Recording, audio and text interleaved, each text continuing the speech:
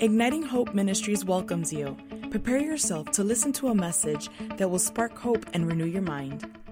Hi, Steve Backlund here from Igniting Hope Ministries. Thank you so much for listening to this podcast. The title of the day's message is The Power of Our Conclusions. Here's a statement that I'll say a number of times. Our conclusions about circumstances are almost always more important than the circumstances themselves. Our conclusions about circumstances are almost always more important than the circumstances themselves. And I'm going to be looking at one of my favorite stories in the Bible, Numbers 13. Numbers 13 and 14 is the story of Moses sending out the 12 spies to spy out the promised land that God had promised them. That's why it's called the Promised Land. And after 40 days, they came back to Moses with a report. They were divided into two groups. One group was Joshua and Caleb, and the other group was the 10 spies. Both saw the same set of circumstances, but put a different conclusion concerning what they saw. Again, our conclusions about circumstances are almost always more important than the circumstance itself. I'm talking about something going on in our personal life, our family, our church, our city, our nation. Now, a conclusion is an opinion or decision that is formed after a period of thought or analysis. A conclusion is an opinion or decision that is formed after a period of thought or analysis. And many factors contribute to how you and I make conclusions. Some of them is whether we've had the tendency of magnifying the Lord or magnifying the problem. Psalm 34, verse 3, the psalmist doesn't say, "Oh, magnify the problem with me." I've been in prayer meetings at times where people share the problem, but they talk about it so much and they magnify it so much, it just seems to, they just talk me right into unbelief.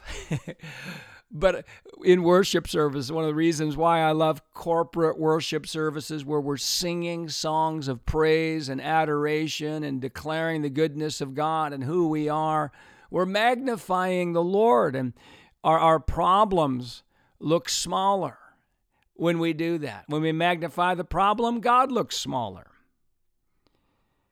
Another reason or factor to contribute to how we make conclusions and whether we've been feeding on spiritual faith food or worldly doubt food. Romans 12:2 says, "Do not be conformed to this world, but be transformed by the renewing of your mind." Don't be conformed to the spirit and the thinking that is prevalent in the world. A third factor contributing to how we make conclusions is whether we believe God has equipped us to be victorious, or has He really not promised that? And lastly, whether we believe that the opposition to our promises is normal or not. This is a factor that contributes to the conclusions that we make. Let me just say something about that last one. It says in Ephesians 6:17, "Take up the sword of the Spirit, which is the Word of God." And it's called a sword because we're supposed to kill something with it. Now, again, in this New Covenant era, we're going to be talking in Numbers 13 and 14 about literal giants, but in this New Covenant era, the giants that we defeat are mindsets. Unworthiness, fear, discouragement, frustration, victim mindsets, pessimism. Those things that are fueled by believing lies, those are the giants to be killed. And the belief that if God promises something that we're not going to have to fight for it, that belief causes many people to conclude the wrong thing about what they're seeing. 1 Timothy 1:18, Paul told a young leader named Timothy, "War a good warfare according to the prophecies spoken over you," to the prophecies given to you. War. 2 Corinthians 10:4 and 5 talks about the battle in our mind, pulling down strongholds, taking every thought captive. So, again, a conclusion is an opinion or decision that is formed after a period of thought or analysis. And a lot of these conclusions come from our subconscious after years of repetition based on our strongholds that we've developed by what we're feeding on, what we've concluded is right in the past. That's why a ministry like Igniting Hope is so important, because we help you tear down strongholds, tear down negative strongholds, keep them away, and then establish new strongholds built on hope, built on faith, built on love, built on our biblical identity of who we are and what God has promised. Now, as we look at this story in Numbers 13, there's great truths in it that I love to extract that will help us attach higher conclusions to the circumstances we face. Number one is that future blessings motivate us to not quit and to not give in easily to fear-based conclusions. The spies went out, verse 27, they said, "We went to a land where you sent us. It truly flows with milk and honey, and this is its fruit." They talked about its goodness. Now, hope is the belief that the future will be better than the present, and we have the power to help make it so. There is something good to fight for regarding our families, our cities, and our nations. There's good things ahead if we persevere. That's motivation. Without a vision, the people perish. We're going to make bad conclusions if we don't have hope of good things coming in the future. Another thing that's in this is big challenges should not surprise us. I've already talked about this, but I'll say it again. The 10 spies said, "Nevertheless, the people who dwell in the land are strong, the cities are fortified and very large. Moreover, we saw the descendants of Anak there." It is in the process, listen to this, it is in the process of overcoming giants that we develop the character to be able to steward the promised blessings as well. The fight builds muscle. The fight builds character to be able to steward and keep what is given to us. Next, the more we talk about our problems, the worse our conclusions get. Now, this is a truth to help us have higher conclusions. Just the revelation that the more we talk about our problems, and obviously the truth is what we talk about, we'll see more of. The 10 spies said the Amalekites dwell in the land of the south, the Hittites, the Jebusites, the Amorites dwell in the mountains, and the Canaanites dwell by the sea and along the banks of the Jordan. As we mature, we will learn to share the facts of a situation without releasing a concluding spirit of unbelief in what we say. Now, I mean, we don't deny the facts, and it doesn't mean we never talk about challenges, but we're less likely to give a concluding, unbelieving conclusion about that. Now, a next truth out of Numbers 13, people of courage are present in every challenge and have a different perspective. Then Caleb quieted the people before Moses and said, "Let us go up at once and take possession, for we are well able to overcome it." Whew. Joshua and Caleb found each other. And unlike the other 10 spies, their perspective allowed them to enter the promised land. It is wise to build relationships with people of courage now. Hang out with people of courage. Find people doing things. Find people who are believing big things can happen. Find people with a dream to make things better. Find people who are adaptable and learning to thrive no matter what happens. A next truth out of Numbers 13, our conclusions largely depend on what reports we listen to and receive. It says, "And they gave the children of Israel a bad report of the land which they spied out, saying, 'The land through which we have gone as spies is a land that devours its inhabitants, and all the people whom we saw in it are men of great stature.'" It takes no effort at all to be pessimistic or to have a victim mindset about the future. But we are empowered to overcome these and every obstacle we face. So what conclusions do we have is largely dependent on what we're listening to. Who are we listening to? What is feeding us? Even the conclusions about what's going on in our nations. Who are we listening to?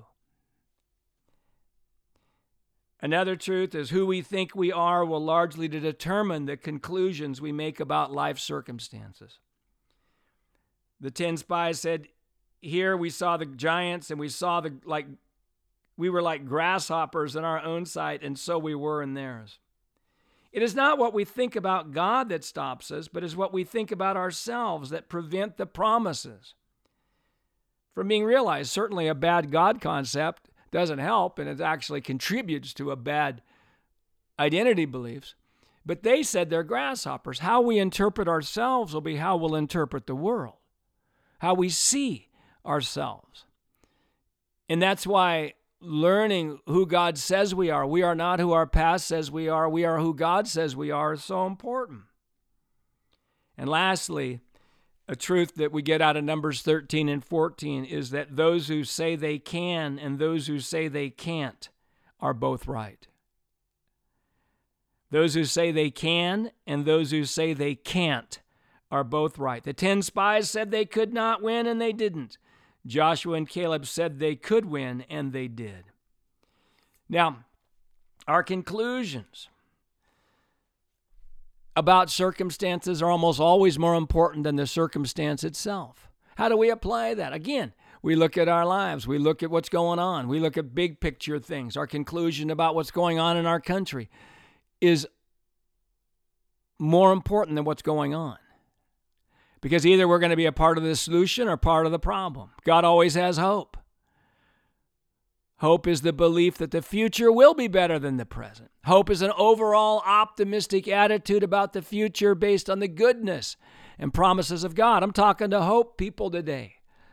And then we can boil it right down to our own life. Your conclusion about that area that you struggle in your life is more important than that area. How you think about it, what you conclude. I say it another way, our lack of hope about a problem is a bigger problem than the problem. And if our conclusions do not have hope attached to them, then I believe we're believing a lie. And it's time to go back and say, Lord, what are you saying? What do I need to believe to have hope about this circumstance? Hey, wow, thanks so much for listening to this podcast. Steve Backlund here from Igniting Hope Ministries. We are here to ignite your hope. There's no hopeless circumstances. There's just people who do not have hope. And once people get true hope, circumstances cannot stay the same. Our hope level determines our influence level. And he who has the most hope has the most influence. And remember, too, the joy of the Lord is your strength. I don't need strength at the end of the battle. I need strength in the middle of the battle. For most people listening, today is just not a good day to walk in radical joy. It's inconvenient for me today to walk in radical joy, just be honest. I mean, if I thought about it, if I'm not intentional in my living and I'm just reactive and going with the flow rather than flowing upstream, if I'm not intentional, I won't access the power of joy. And so it's developing that habit. It's building the joy muscle. I say for most people listening, today is just not a good day to be radically joyful. We're either too tired, we're frustrated about things, we feel overwhelmed, we are hearing negative news, there's disappointments around us, there's things that we've believed for that haven't happened yet or didn't happen, and there's a tendency to not delight. But God says in Psalm 37, verse 4, delight yourself in the Lord, and he will give you the desires of your heart. The delighting comes before the desire is seen and fulfilled. And the mantra of the delighter is, woohoo, God, I can't wait to see what you're going to do about this situation. Can't wait to see what you're going to do in this area of my life. I can't wait to see what you're going to do in my family. Hey, God bless you. If you want to sign up for our newsletter and you're not signed up, you can go to ignitinghope.com and do that. At ignitinghopeacademy.com, we've got some great courses And Wendy's starting November 1st, 2021, 28 days of feasting on the Spirit. There's 2 levels for that you can participate in. IgnitingHopeAcademy.com. You'll find Feasting on the Spirit. We also do Facebook Lives on Igniting Hope Facebook. You can find us on Igniting Hope Instagram. And thank you so much. Hey, I've been doing this lately. I want to because I've been attaching faith to small things. And when we attach faith to small things, it does great things. And I'm feeling this. I've been asking you at the end of these podcasts to take 5 seconds and pray for Wendy and me at Igniting Hope Ministries, and then attach faith to it when you're done. Let's take 5 seconds right now.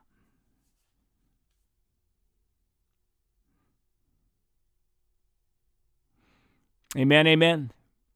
I agree with that prayer. It's powerful. It's effective. Hey, if you like these podcasts, why don't you tell somebody else about them? God bless you. I look forward to another podcast from Igniting Hope Ministries. We hope that you have been blessed by this message. For more resources, you can visit our website at ignitinghope.com.